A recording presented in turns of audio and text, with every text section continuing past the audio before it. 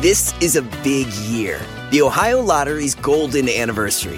50 years of excitement, of growing jackpots and crossed fingers. 50 years of funding for schools, of changed lives and brightened days. 50 years of fun, and that is worth celebrating.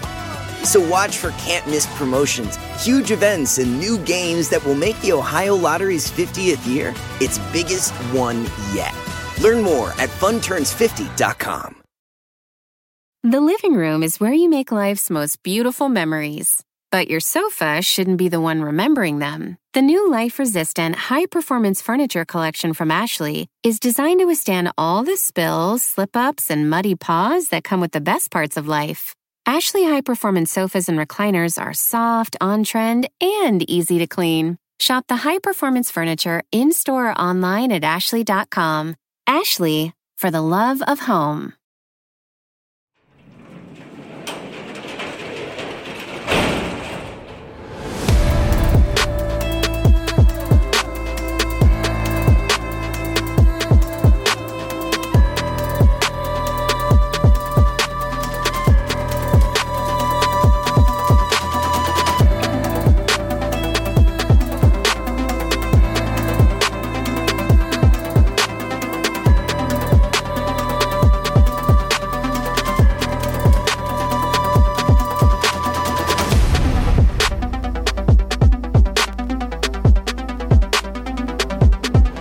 Welcome to True Crime Garage. Wherever you are, whatever you are doing, thank you for listening. I'm your host, Nick, and with me, as always, is a man with a reminder that the kitchen closes at 9 p.m.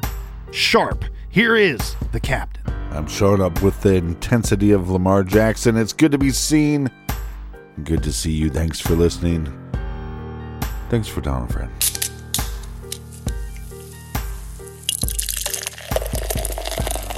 Today, we are very excited to be featuring Downtime Wheat Beer from Bulldog Brewing Company in Northwest Indiana, not too far from Wolf Lake Memorial Park. This delectable, unfiltered beer has hints of clove and banana, and Downtime is made with some of the finest barley, malt, and wheat, brewed to refresh after a hard day's work. Garage grade 4 1/4 bottle caps out of 5. And let's give a big shout out to our friend Nikki from Anaheim, California, for helping us fill up the fridge this week. If you want to help us fill up the fridge next week, go to truecrimegarage.com and click on the pint glass. Yeah, BWERUN Beer Run. If you haven't picked up the Colonel's book, you need to do so. I recommend it on Audible. I absolutely loved it. I thought Kevin Pierce, is that his name, that narrated it, did a great job. Fabulous. And you can find his book. Just go to Amazon and search Nick Edwards. That's spelled N-I-C. And you won't be disappointed. It's the best true crime read of the year for this guy right here. And that's enough of the business. All right, everybody gather around, grab a chair, grab a beer. Let's talk some true crime.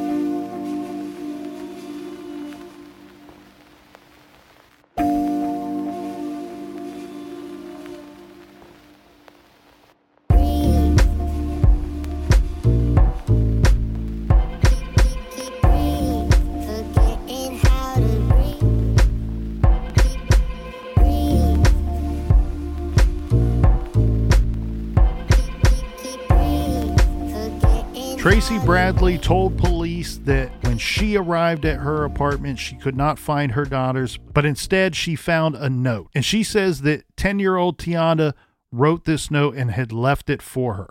Tracy says when she gets to the apartment on Friday, she finds this note sitting on the back of her couch. She was able to produce this note for investigators and hand it over to the Chicago police. The note, in childish handwriting, said Tionda and Diamond were leaving the apartment to walk to a nearby school playground and the Jewel Osco store in the Lake Meadows shopping center. Tionda was enrolled in a summer school program at a nearby elementary school. But remember, her mom told her that she could not go to school that day because she had to stay home and babysit 3-year-old Diamond. Summer school ran every day from breakfast time at 8:30 a.m. until classes ended at 12:30 p.m. Tionda was marked absent that day for the first time ever, according to records. So this was not a typical thing that she's making Tionda stay home to watch Diamond. The note said that she was bringing Diamond along with her to head over to the playground. So they did not know. Tracy Bradley, the mom, and friends and family did not know exactly which playground. It didn't specify. The note didn't clarify what playground this was, just that it was a school playground. And so she made the assumption that it was the playground of the elementary school where Tionda was going to the summer program. That makes the most sense. According to the personnel working at that school, they say that they had not seen Tionda, obviously, at the school because she's marked absent, but also never saw her at any time that day on their playground. We do know that the school called the Bradley apartment at 10:10 a.m., and they received no answer as well. So this is where you start to think, all right, okay, mom produces this note. We know that mom goes off to work at 6:45. We have the school calling at 10:10 a.m. We're starting to shrink our window a little bit, right, Captain? If something happened to the girls, if they left that apartment by themselves or if they left with somebody else, it would seem to stand to reason that they probably left before this 10:10 a.m. call. Yeah, I think that makes the most sense. Now, we do know this, that there was no time written on the note. Tracy said that she immediately went to the Jewel Osco store and immediately to the playground looking for her girls once she found the note. She checked with neighbors and called family. Her sister Faith helped her search the neighborhood, and then finally she called the police at 6-ish or maybe 7-ish, depending on what report you read. Note, again, we keep circling back to this, that Tracy took about 5, maybe 6.5 hours to summon the police. Yeah, but once she starts talking to police, she's not being truthful. Do we have any indication from law enforcement that the mother turned this note over to law enforcement? Remember, she did. She produced the note and did, in fact, hand it over to law enforcement. And in fact, in a statement that she gave to the USA Today, she says, quote, "I taught my kids damn well, and my kids wouldn't just up and leave and then leave a note," end quote. This is very interesting about this whole note thing, and I think that this may point to something else going on in this situation. So the extended family said that, yes, the note is legit. However, we got to question how legit the note is, because the family is saying, look, law enforcement, yeah, here's this note.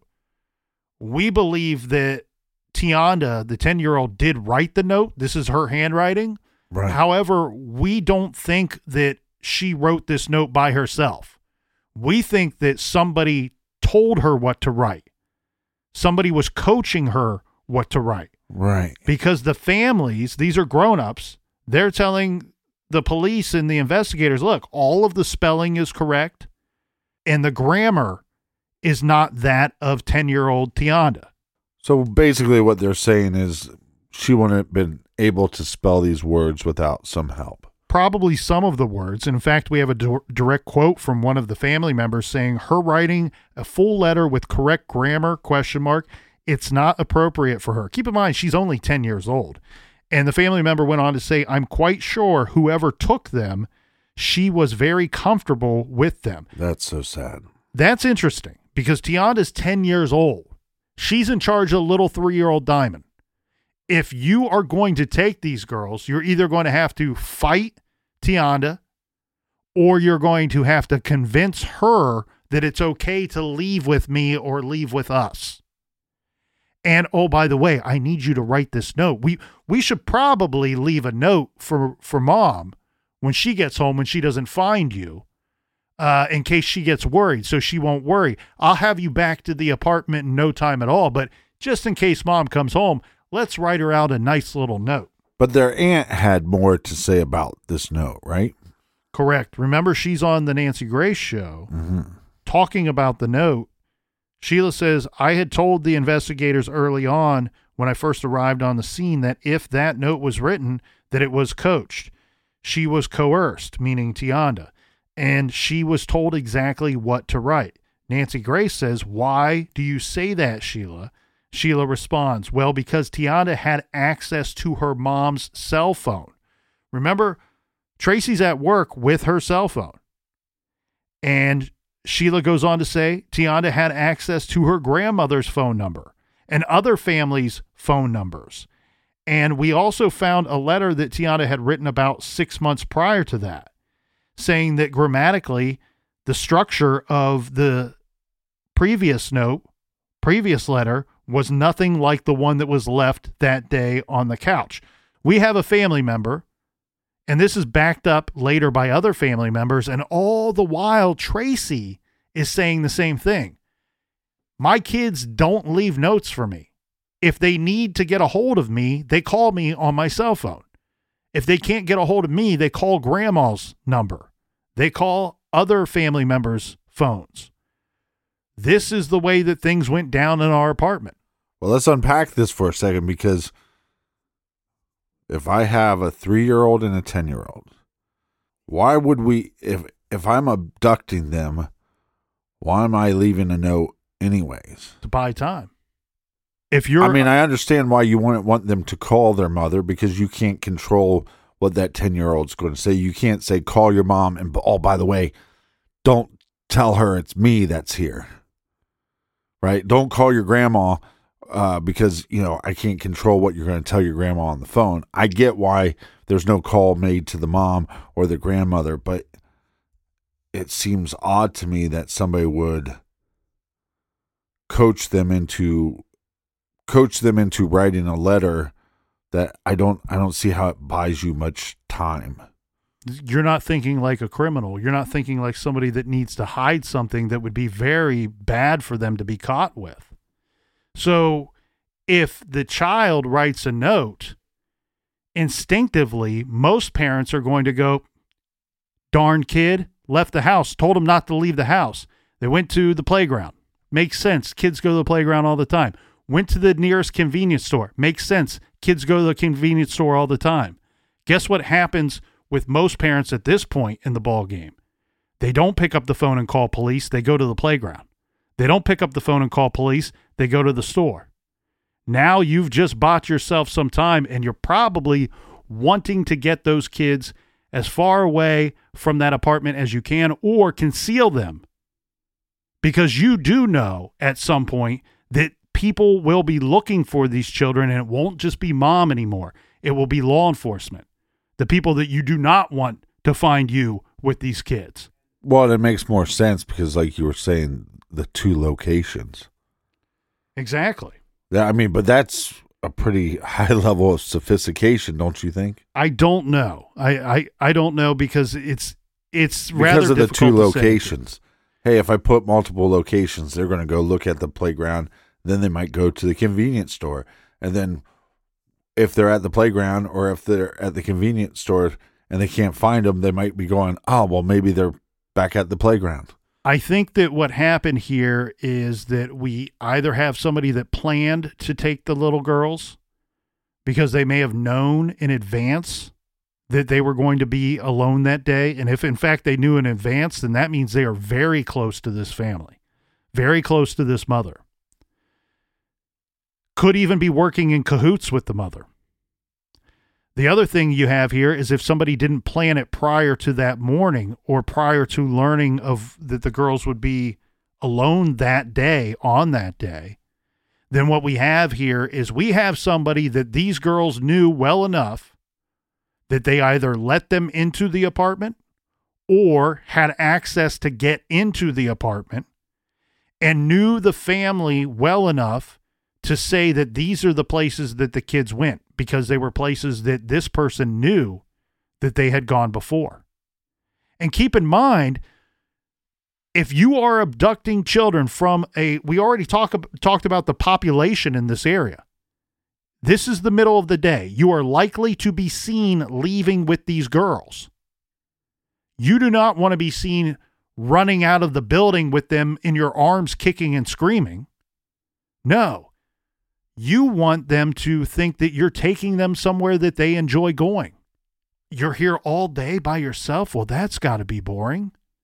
Let's go down to the playground for a little bit. Let's go over to the store. I'll get you some juice and some candy. Right. We'll have a good old time. We'll pass the time. I'll have you back here before mom even shows up. But just in case, kids, let's write mom a note and tell her where we're going. We don't want her to worry.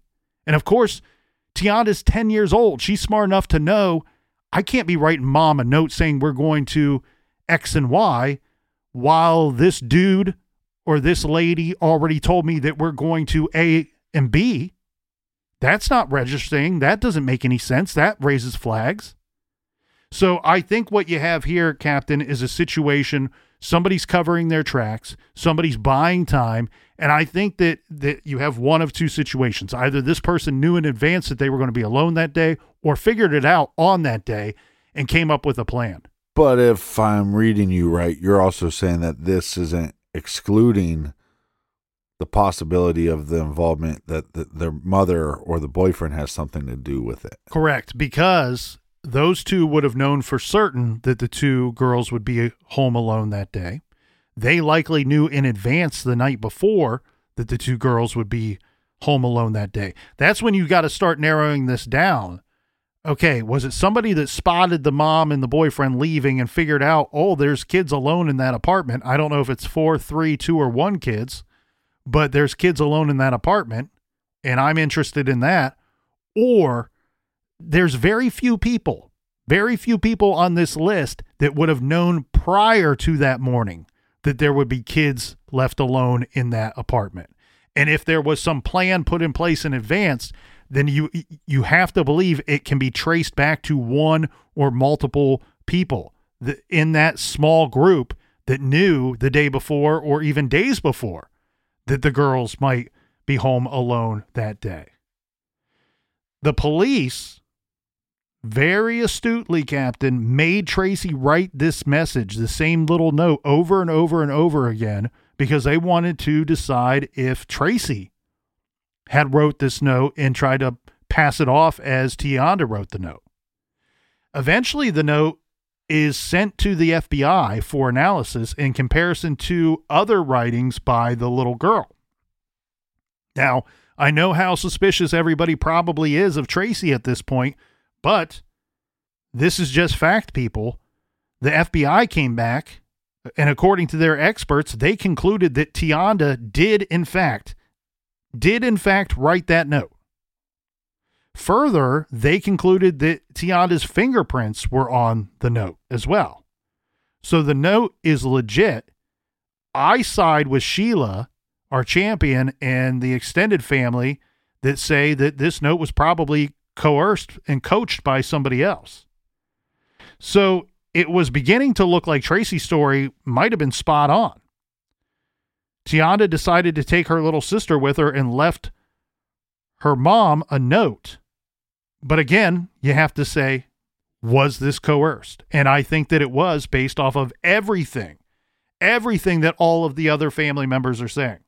I think one of the reasons why this case has been covered, like you said, it was covered in the Oprah magazine or the Oprah publication, is the more you learn about the events, the more you learn about the people involved, the more questions you have. It feels like you don't come to like a dead end where a question is solved. In perfect scenarios, okay, law enforcement is telling us that the 10-year-old wrote the note. But that doesn't tell us if somebody helped her. Somebody coached her. We know from family members that the main line of communication would have been through cell phones, not just to the mother, but also to the grandmother. In that same Oprah Daily article, you have one of the older daughters, slightly older daughter of Tracy's. Her name is Rita. Listen to this quote. She says, "We never in our lives wrote a letter for our mom. If we needed to get a hold of mom, we called her on her phone. Now, Listen to this. We know, according to Tracy Bradley, what she told law enforcement. She said to law enforcement, look, I left my little ones home alone that day, but I told them don't open the door for anybody, and if something comes up, call me. Just call me. Well, something must have come up because later in the investigation, we find out that Tionda did call Tracy Bradley while she was at work. However, Tracy didn't pick up the phone. It goes to voicemail. So a few days after the girls vanished, Captain, Tracy gave her cell phone to her mother. Her mother's name is Mary Bradley. It's unclear why she gave the phone to her mother, but her mom had the phone a few days after the girls were missing. And according to the family, there's 10 of them that are sitting around trying to figure out how to find the girls. They're having a family meeting. How do we find these little girls? Right, that makes sense. One of the family members looks at Tracy's phone and notices that she has a voicemail that has not been listened to yet. Now, we're all guilty of this, right? We get a voicemail, we fail to listen to it right away when we get it. Time goes by, we kind of forget about it. I have thousands of them. Maybe we didn't even notice that we missed a call. That's what happens to me. I set my phone down, I don't even notice that I missed the call. Sometimes I don't even notice that I have a voicemail. Well, what we have going on here, though, is the family says that they checked the voicemail, and the voicemail was from Tionda, the missing 10-year-old girl. And the call came in at 8:17 on the day that the two girls disappeared. What did it say?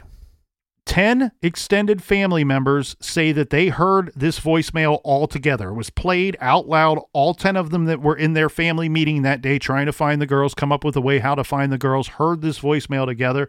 Sheila summed it up on her appearance on Nancy Grace, and she says the message said, "Mama, this is Tionda. Mom, pick up the phone. George is at the door. Can I open the door? He said that we are going to Jules to pick up the cake there. We're coming to pick you up from work." Here's the problem. There's many problems. This story makes some sense. Yeah. One of the other sisters, Victoria, her birthday was the next day. So was 10-year-old Tionda talking about George Washington, who had just dropped Mom off at work at 6:45, that he's outside the apartment at the door? She's calling Mom, "Can I open up the door?" George says that we're going to Jules, that convenience store, that store, nearby store, to pick up a cake. Makes sense to the 10-year-old. Her sister's birthday's the next day. Yeah, and if George is saying, "Hey, we're going to go to the play at the park, and then we're going to go to the store," and she tries to call Mom, and nobody answers, and then she goes, "I'll just write a note. I'll make sure I write a note." According to the media, Captain, this voicemail somehow got erased. So the Chicago Police Department has never addressed how this happened.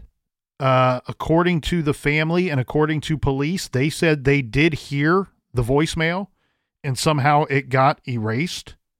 If 10 members of a family all tell the same story, I have no reason to believe that they're lying. Well, we don't have to question them because we do have the Chicago Police Department saying we heard the voicemail. They heard it as well. It sounds to me like the voicemail got erased once the phone was given to the police department. You know, sometimes when you're talking, I should pay a little bit more attention.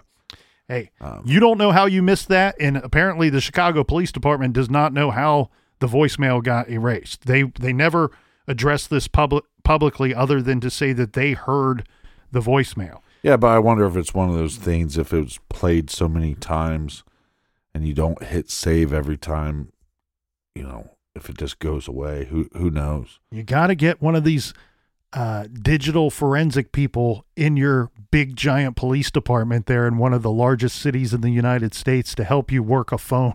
Yeah, but does it even matter? If 10 people from the family know what it says, right, you're right, and law enforcement knows what it says, then George has a lot of answering to do. As a wise man once said, you are absolutely right. Now, as you pointed out, the problem with this case is that it's a large equation. And there's a different argument for each item that we look at in this case. And here we have what we think is evidence of who we should be going after. However, we learn that there are in fact two Georges.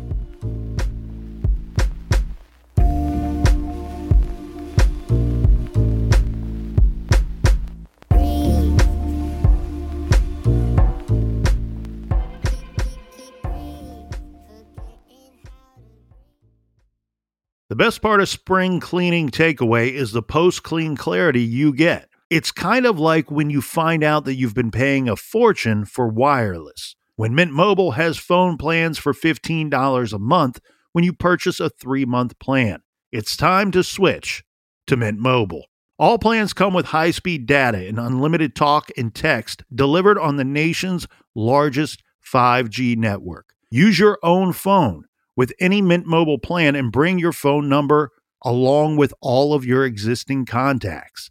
Ditch overpriced wireless with Mint Mobile's limited time deal and get 3 months of premium wireless service for $15 a month.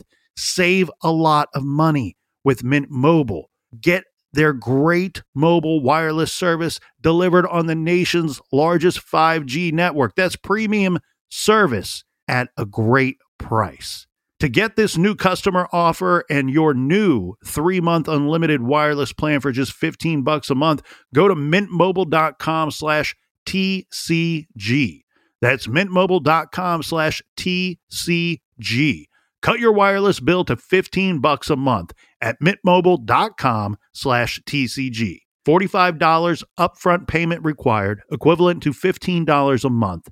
New customers on first 3-month plan only. Speed slower above 40 gigabytes on unlimited plan. Additional taxes, fees, and restrictions apply. See Mint Mobile for details.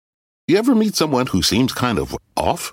Whether it's a creepy neighbor or a random phone number that keeps calling you, Truthfinder has you covered. You can search for people by name, address, phone number, email, and more. Truthfinder can be especially helpful for running confidential background checks on anyone you're planning to meet from online dating apps. Go to truthfinder.com/podcasts for a special offer. That's truthfinder.com/podcasts to access your special offer today. The living room is where you make life's most beautiful memories. But your sofa shouldn't be the one remembering them. The new life-resistant, high-performance furniture collection from Ashley is designed to withstand all the spills, slip-ups, and muddy paws that come with the best parts of life. Ashley high-performance sofas and recliners are soft, on-trend, and easy to clean. Shop the high-performance furniture in-store or online at ashley.com. Ashley, for the love of home. If you want to bring coziness into your life, you turn to Barefoot Dreams. Now celebrating 30 years of coziness, Barefoot Dreams is the originator of everyone's favorite Luxe Home blanket. There's a reason why Barefoot Dreams has been on Oprah's favorite things list 6 times. Dressing head to toe in Barefoot Dreams is the key to comfort, as its ultra-soft robes, loungewear, and accessories are each made with premium materials. Get 15% off your first purchase at barefootdreams.com with the code PODCAST15.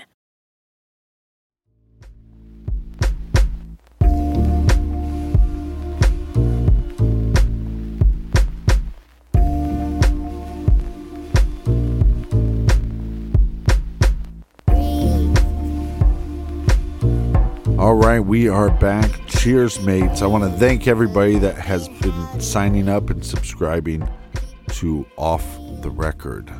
Much appreciated. Colonel? I would like to point out here, Captain, that this Thursday, May 25th, 2023, is National Missing Children's Day. National Missing Children's Day has been commemorated in the United States on May 25th since 1983, when it was first proclaimed by President Ronald Reagan. It falls on the same day as International Missing Children's Day, which was established in 2001. And in fact, that would have been before Tionda and Diamond went missing.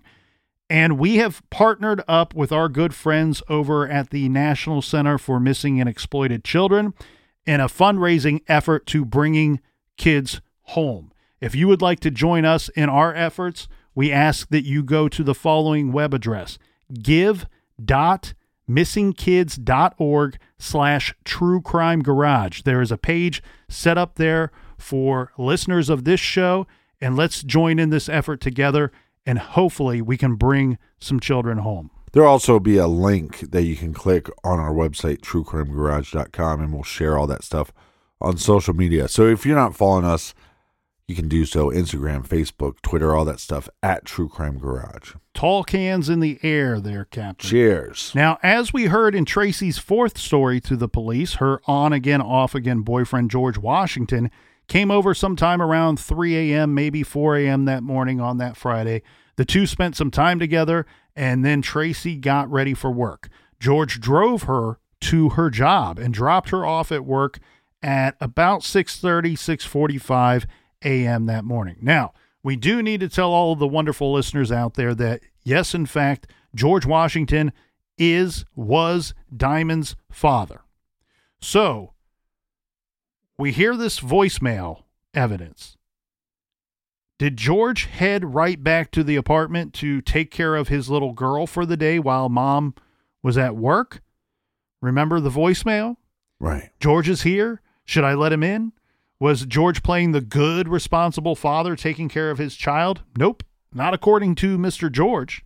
George agreed to come in for questioning with police, sat down for a series of interviews with police. He spent 2 entire days being questioned. George told police that he never went back to the apartment, never saw the girls that day, nor did he participate in the searches for the girls when Tracy discovered that they were missing. He said it wasn't his problem, because he did not believe that Diamond was his child. In fact, he said that he and Tracy had argued about who the father was, and he insisted on taking a paternity test. So it sounds to me, Captain, like we may have found out after the girls are missing that he is, in fact, the father of 3-year-old Diamond. Well, congratulations, George, that you didn't come back to watch your daughter, or the daughter that you weren't claiming. But where were you? Did somebody see you? Do you have an alibi? Where did you go? Well, and as said, he was questioned for 2 days, and then George lawyered up after that.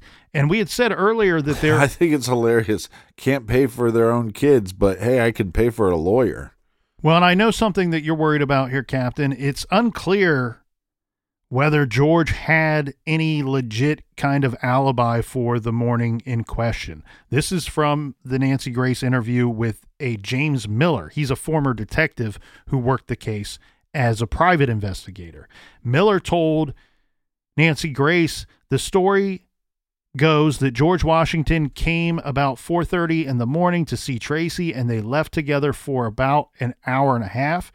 They had about 6 in the morning. He had drove Tracy to work, and then he went to his girlfriend's at around 97th Street, and then he went and visited his mother. Then approximately around noon, I'm reading from the transcript, so forgive me, everybody out there. Nancy Grace interrupts Mr. Miller saying, wait, what girlfriend? Top mom. You're talking about the boyfriend, George Washington, the boyfriend of the mom, right? Miller responds, Tracy and George were boyfriend and girlfriend, but, I don't know if they had a serious relationship or not. He says, the detective goes on to say, after Tracy's shift, he picked up Tracy with 2 co-workers. He then dropped them off at their various locations around 47th Street. Then he and Tracy drove back to the apartment. And there's more. This from the Oprah article. Police pulled George's cell phone records. He was on his phone a lot, but there were some spots, some time periods that he's not on the phone at all. So beginning at 4:30 a.m. on July 6th, he made at least 40 phone calls. Hot damn. Over a period of 24 hours. That's a lot. So from 4:30 a.m. on the 6th, when the girls go missing, to 4:30 a.m. on the 7th, he makes 40 phone calls in that 24-hour time period. There are 2 stretches during which he called no one. This is from 7 a.m. to 9 a.m. Remember, what time did Tionda call her mother and leave a voicemail? A little after 8 a.m. Then from 5 p.m. to 6:30 p.m., he's not calling anyone, but his phone is actively pinging off of cell towers on the far south side of the city near multiple forest preserves and a river. Which makes no sense on why he would be there unless he did something to these girls. I mean, think about it. You have all these arguments whether or not that's your daughter or not. Mm-hmm. And if you don't want a daughter, well, guess what? I'll just kill her.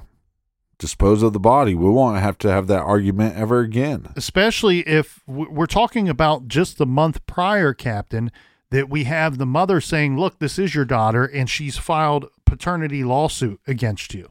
Yeah, because if you don't stick with her, you're going to be paying child support. Or in some cases, you just pay child support anyways because you're not married. And so what are you doing in these woods, Mr. George? Are you chopping down a cherry tree? Well, and I know that all the listeners are saying, but guys, you said that there are two Georges. Who is this other George? We need to consider him as a possible suspect as well. Well, you're exactly right. So this guy's name, we got George Washington, who we've talked about at length. The problem with this other George, he's referred to and described as a close family friend. And this is a guy that the girls and their sisters, the older sisters, had routinely gone over to this man's apartment, this for to be babysat or a very brief period of time if Tracy had to run out and grab something. The problem with this other George is that he was known to the family by a nickname. And the family, Tracy's family, says the girls, and remember we have the two older sisters that can tell us the same story and back all of this up. They all say we never called him George. Some of the family didn't even know that that was his name, his first name. They all refer to him as by his nickname. So where you have to go, okay, well, we got two Georges here and we got to question both of them, got to be concerned about both of them. One of the Georges is not looking so good right now based off of his cell phone records. The other one is not looking so good as a suspect because everybody in the family is saying, we never called him George. Right. Tionda would not have said George is here. Well, and think about that. I mean, even when you're 10 years old, when you hear somebody not call your mom, but they call her by her real name, it freaks you out a little bit. Like, oh, yeah, my mom's name isn't Mom. You know what I mean? So if you have a family friend that you've been calling, we have no way of knowing if she even knew this individual's name was George, other than his nickname. And then listen to this. This is all from the Chicago Sun-Times, summarizing a wicked long piece in the USA Today. In this piece, they did not name George Washington. They just left it as we got a suspect here. They don't name him, but of course, we call it like it is here in the garage, so we will name George Washington. And the article reads as follows. Several pieces of evidence. This is actual evidence, Captain. Several pieces of evidence have pointed investigators in George's direction. For one, investigators found a hair matching Tionda and Tracy's DNA in his vehicle's trunk. He tells police that he would sneak the girls into the drive-in theater in the city, put them in the trunk, sneak them in. The whole family goes and watches a movie in George's car. We do that so we don't have to pay for the two little ones. Sounds a little bullshitty. Well, the problem with this statement is not does it just sound like bullshit, it smells like bullshit too there, because the investigators are pointing out, look, the closest drive-in at the time is in the suburbs. It's not in the city. Yeah. And then to back that up, Tracy's family saying, we've never heard of Tracy and the girls ever going to a drive-in movie theater. Yeah. So that story doesn't seem to hold a lot of water. Bullshit. Then George offered up to law enforcement conflicting stories about his actions on the day that the girls went missing. More bullshit. 4 teenagers and 3 neighbors on that day said that they saw him setting fire to something in a 55-gallon drum in his backyard garage. So he's got an unattached garage to his home. He lives about 10 miles south of the girl's apartment. We have, according to this report, 7 people that say on that day they saw him burning something in a 5-gallon drum, not in his backyard, in the garage that's located in his backyard. Then we have some of those people saying that they saw him at some point putting a barrel into the trunk of his car and driving away with this barrel. Now, George, as we said earlier, is a welder and a machinist. He claimed that he had never burned anything in a drum or even had a drum barrel. But again, police are saying that they have persons that are saying that there was a barrel, and now, after the girls are missing, this barrel is missing from his property as well. Well, I'd really love to know his explanation for the cell phone pings. Here's some other things you're going to want to know explanations for here, Captain. Yeah, why don't you just punch me in my goddamn face, because you're really pissing me off. So armed with this information, police are going to search George's home and his property and his vehicle. And George said that he gave the investigators and surrendered the keys to his car and his house. Now, investigators are saying in his garage, they found recently purchased rubber gloves, contractor trash bags, and bleach, all from a Home Depot, that investigators think could have been a way of cleaning up after the girls went missing. Police have the receipt for the purchase.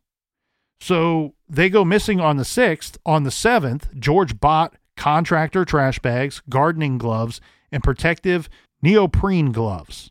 When police searched his home several days later, they find the receipt, and there are 5 bags missing from the roll, and the gardening gloves were not found at all. Remember, we have reports that say that he burned something in a 55-gallon drum, which then other witnesses say that they saw him loading this drum into his car, and that he left for about 45 minutes, and he and his car come back to his home about 45 minutes after leaving with this 55-gallon drum. I have a big issue with George when he says, I didn't even own this barrel. So these eyewitnesses are just making that up? You see what I'm saying? Like it becomes way more suspicious, because it's like, right. I would even buy, I don't really know what they're talking about. Maybe I own one. I don't remember what I did with it. Anything other than that never existed. I never had one of those. I don't know what you're talking about. Well, and there's other proof, too, to back up some of these eyewitnesses' stories and statements. Police found burn marks at the top of his garage. Right. Smoke, heat, fire rises. And the witnesses say he was burning something not in the backyard, but inside the garage of his backyard. And later, police find burn marks on the rafters and the ceiling of that garage. And why would you do that? Because you'd want to conceal what was in that barrel. And remember his prior statements to law enforcement. I did not have a 55-gallon drum. I did not burn anything. Somebody burnt something in this garage. Well, there's a lot of other people that police look into, but it's hard to turn away from George Washington. And then the other issue becomes, because the mother isn't being that honest with anybody, let alone law enforcement, it makes you wonder, is she a part of this? Or is she just dumb and kind of covering up for him, or trying to protect him in some way? Or some of this stuff too, you wonder, Captain, is she smart and just preoccupied with the fact that her kids are missing and might be an emotional wreck, very distracted. So, but let's kind of piece all this together. What we do have here is suspicious behavior and movements by George Washington. Tionda leaving a voicemail for her mother saying that George is at the door. So this is somebody that either through the door vocally identifies himself as George to the kids, or I don't know if there's a peephole or if there's a way for the children to see outside of the front door to the apartment, and she is visibly identifying this person as George to her mother on the voicemail. If it's not George Washington, there's a lot of coincidences here pointing to him. Right. And too many so that I think that this has got to be the number one suspect. And we do know that at some point there were several people that pushed and pushed and pushed for prosecutors to charge George with the kidnappings. And they decided that there was not enough concrete evidence to charge George Washington with anything. But then I want to point out a few things that we've already kind of circled around before. I'm a little suspicious of anyone that would have known that the girls would have been alone in the apartment prior to the day that they went missing. Yeah. The sisters aren't there. The older sisters are conveniently not there, and they're at grandma's house. Friends are over the night before to confirm that Tionda and Diamond are alive and well at 10 p.m. Thursday night. Then we have Tracy, who goes off to work and tells 4 different stories when she comes home and does not find her kids. 4 different stories to police. And the thing is, I feel like the best person, the best suspect, is probably hiding right there in the shadows of one of these stories, one of Mom's 4 stories to police. So who is missing from 3 of those stories? George. She tells 3 different stories before getting to the 4th story that includes George Washington's name to police. And then Tionda calls saying that George is at the door. George has suspicious behavior. His cell phone record activity looks strange. Does Mom know? Is she covering for George? Is she purposely leaving George's name out of the equation early on in the investigation? The other thing, who else's name is missing from some of those stories? In fact, this person's name is missing from all of the stories. Sheila tells Nancy Grace, "Why would Tracy lie?" Well, it's simple, Nancy. And I know and I believe in my heart of hearts that Sheila believes this. I believe in my heart of hearts that Tracy told her this. Sheila tells Nancy Grace, Tracy lied because a family friend, somebody close to our family who has had run-ins with Illinois Department of Child and Family Services, told her, just go look for your kids. Don't call it in. Because if you tell them that you left your kids, your 10-year-old, your 3-year-old home alone that day while you went off to work, they're going to throw you in jail and or they're going to take your kids from you. Right. Well, that person is not mentioned by Tracy to police. That portion of the story of why she lied is not mentioned to police. Who is that person's name? Is that person George Washington? Who could that person be? Why would a person tell Mom, don't call the police? For the same reason that somebody would coerce and coach a 10-year-old to write a note and leave a note for Mom. The other thing, too, that we know that happened in this case there, Captain, is Wolf Lake Memorial Park was searched extensively on more than one occasion. We have witnesses that say that they saw George Washington burning something in a 55-gallon drum in his garage and then loading that drum up into the back of his car and driving off and then coming back without the drum 45 minutes later.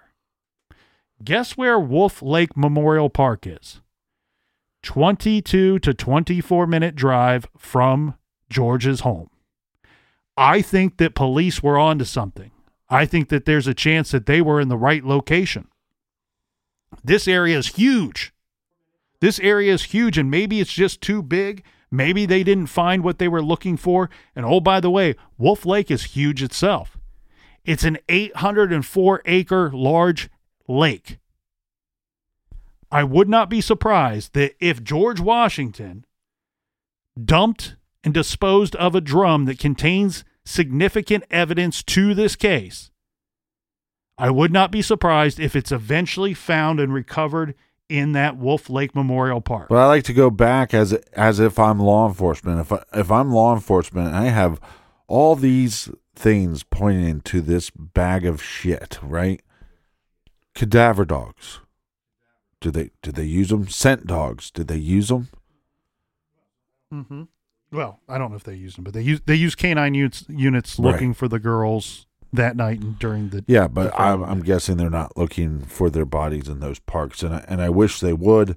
And again, I think this is one of those situations, and that's why a lot of these other persons of interest, this other George, those kind of fall by the wayside, because I think law enforcement, once they got on the scent of George Washington, and it's like, here's a situation where the victim, by leaving that voicemail, is giving you the information that you need to point you in the right direction. Now all you have to do is collect enough evidence to charge this monster.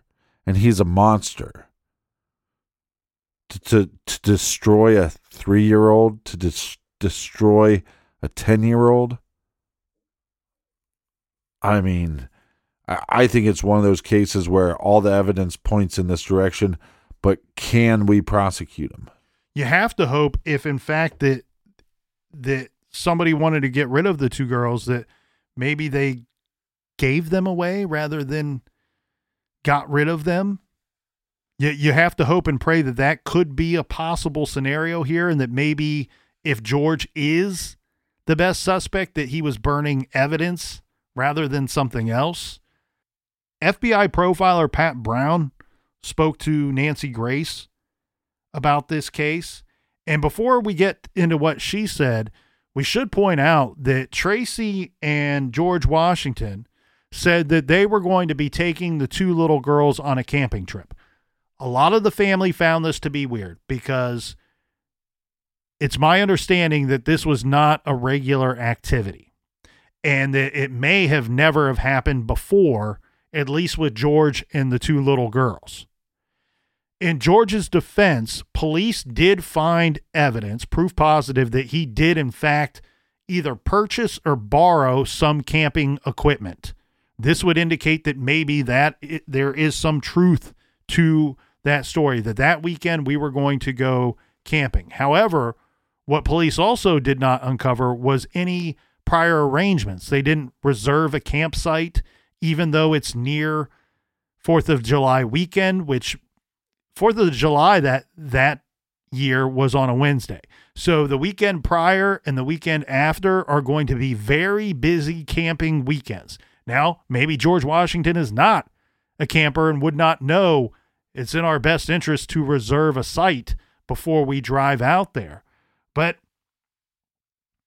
listen to this. Where they were supposedly going to go camping, or according to George, where they were going to go camping, was in Indiana.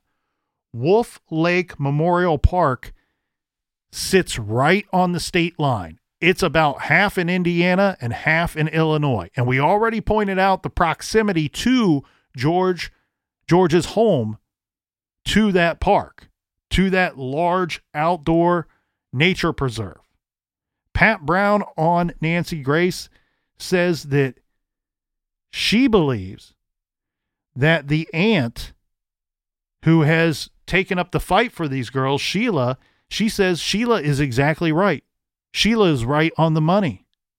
She believes this is not a stranger abduction. Pat Brown says, I believe it's not a stranger abduction. I believe that it goes right back to those Georges. Pat Brown says, my guess is George Washington, the father of Diamond, they ought to be looking there at him. And they also ought to be looking in Indiana, where they supposedly were going camping. Why would that state come up into somebody's mind if they had never camped before? Indiana, look over there, and they're not going to be alive, sadly, Pat Brown says. Brown pointed out that if the girls were abducted by a random stranger, they would have been dumped within hours, and the killer would not have been afraid to discard them in a public place because he had no link to them. We've talked about that plenty of times on this show. The closer the perp to the victim, the more effort that they put into concealing the body. She goes on to say someone took great care to hide these bodies. Someone who knew those girls were home alone.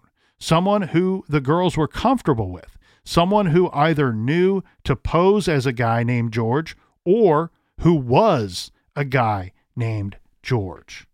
As the captain pointed out, the FBI is still offering a $10,000 reward for information about the Bradley sisters and their disappearance. A statement to Oprah Daily reads, the FBI is still actively providing investigative assistance to the Chicago Police Department with respect to the disappearance of Diamond and Tionda Bradley. There have been personnel changes at the Cook County State's Attorney's Office since the girls vanished, and many hope that a new regime will mean charges will be brought in this case. According to our friends at the Charlie Project, based off of information of when the girls went missing, Diamond is 3 foot 40 pounds, black hair, brown eyes. She has a scar on the left side of her hairline. She normally wears her hair braided in the back with 4 ponytails. Diamond has deep set eyes. 10-year-old Tionda, 4'2", 70 pounds. Tionda has brown hair, brown eyes, has a quarter-sized burn scar on her left forearm. She had a scrape on her left calf at the time of her disappearance in July of 2001, and she normally wears her hair in long ponytails. She loved to dance and loved gymnastics. In 2021, to mark the 20th anniversary of Tionda and Diamond's disappearance, the National Center for Missing and Exploited Children released new age-progressed images of the girls. They have Tionda seen at 30 years of age and Diamond at 23. Age-enhanced images can be seen on our True Crime Garage National Center for Missing and Exploited Children fundraising page. Again, that web address is give.missingkids.org/truecrimegarage.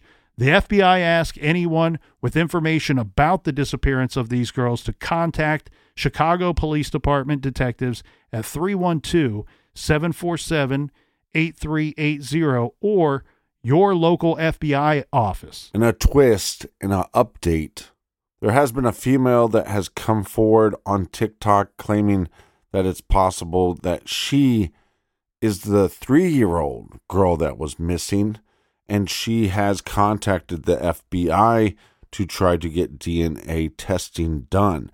Now, the family came out and said, well, we've actually had at least a dozen girls come forward and say, I might have been one of the abducted girls or kidnapped girls, but none of them have gone as far as to contact the FBI to get DNA testing done. That just happened 2 days ago, so we will stay on that with any updates as far as if she is one of the missing girls or not.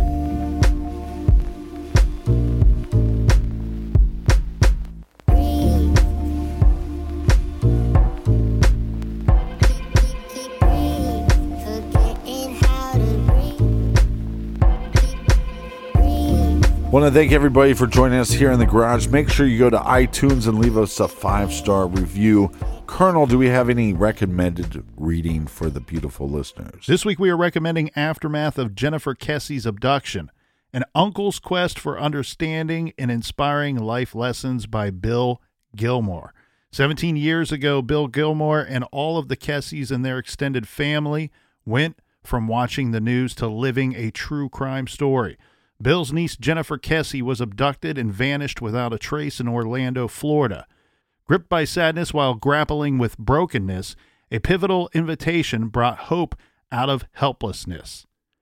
As we all know, the true crime community can play a considerable advocacy role through compassionate and ethical coverage of individual cases and bring a collective loud voice to the conversation. And keep in mind, please keep in mind, that Jennifer Kesse is still missing, and there is a reward for information or to help find her. And you can call in any information you have to the FBI at 866-838-1153 or call the crime line at 800-423-TIPS. That's TIPS. Go ahead and check out Aftermath of Jennifer Kesse's Abduction by Bill Gilmore. You can find that recommendation and many others on our website, truecrimegarage.com. And until next week, be good, be kind, and don't litter.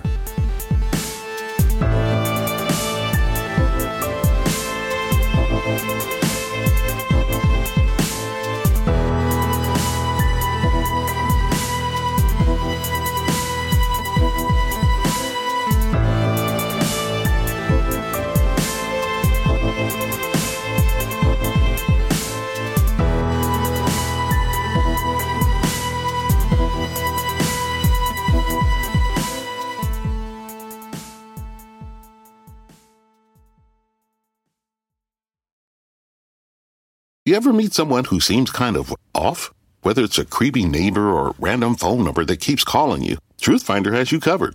You can search for people by name, address, phone number, email, and more. Truthfinder can be especially helpful for running confidential background checks on anyone you're planning to meet from online dating apps. Go to truthfinder.com/podcasts for a special offer. That's truthfinder.com/podcasts to access your special offer today.